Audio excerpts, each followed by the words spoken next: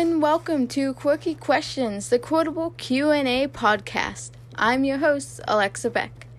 In today's episode, I'll finally be answering the recent question of, what are your favorite books and why? My overall favorite book, or actually series, is the Scythe Trilogy, written by Neal Shusterman. This book is a young adult dystopian novel that presents a future world that is free from disease, has advanced technology, and is most importantly, free of death by natural causes.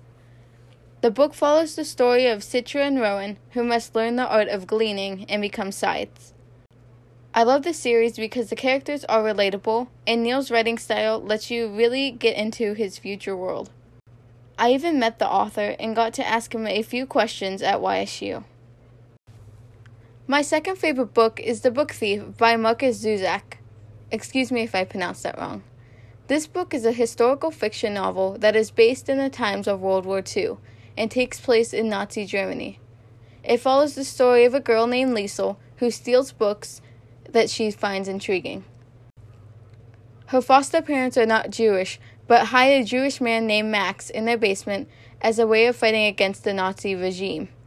The story is very emotional and makes you take a look at the world around you. I actually read this book in 6th grade after my English teacher suggested it to me. I didn't think I would enjoy it because it was a very long book, but it ended up being on my favorite list. My third favorite book is To Kill a Mockingbird, which I recently read for English by Harper Lee.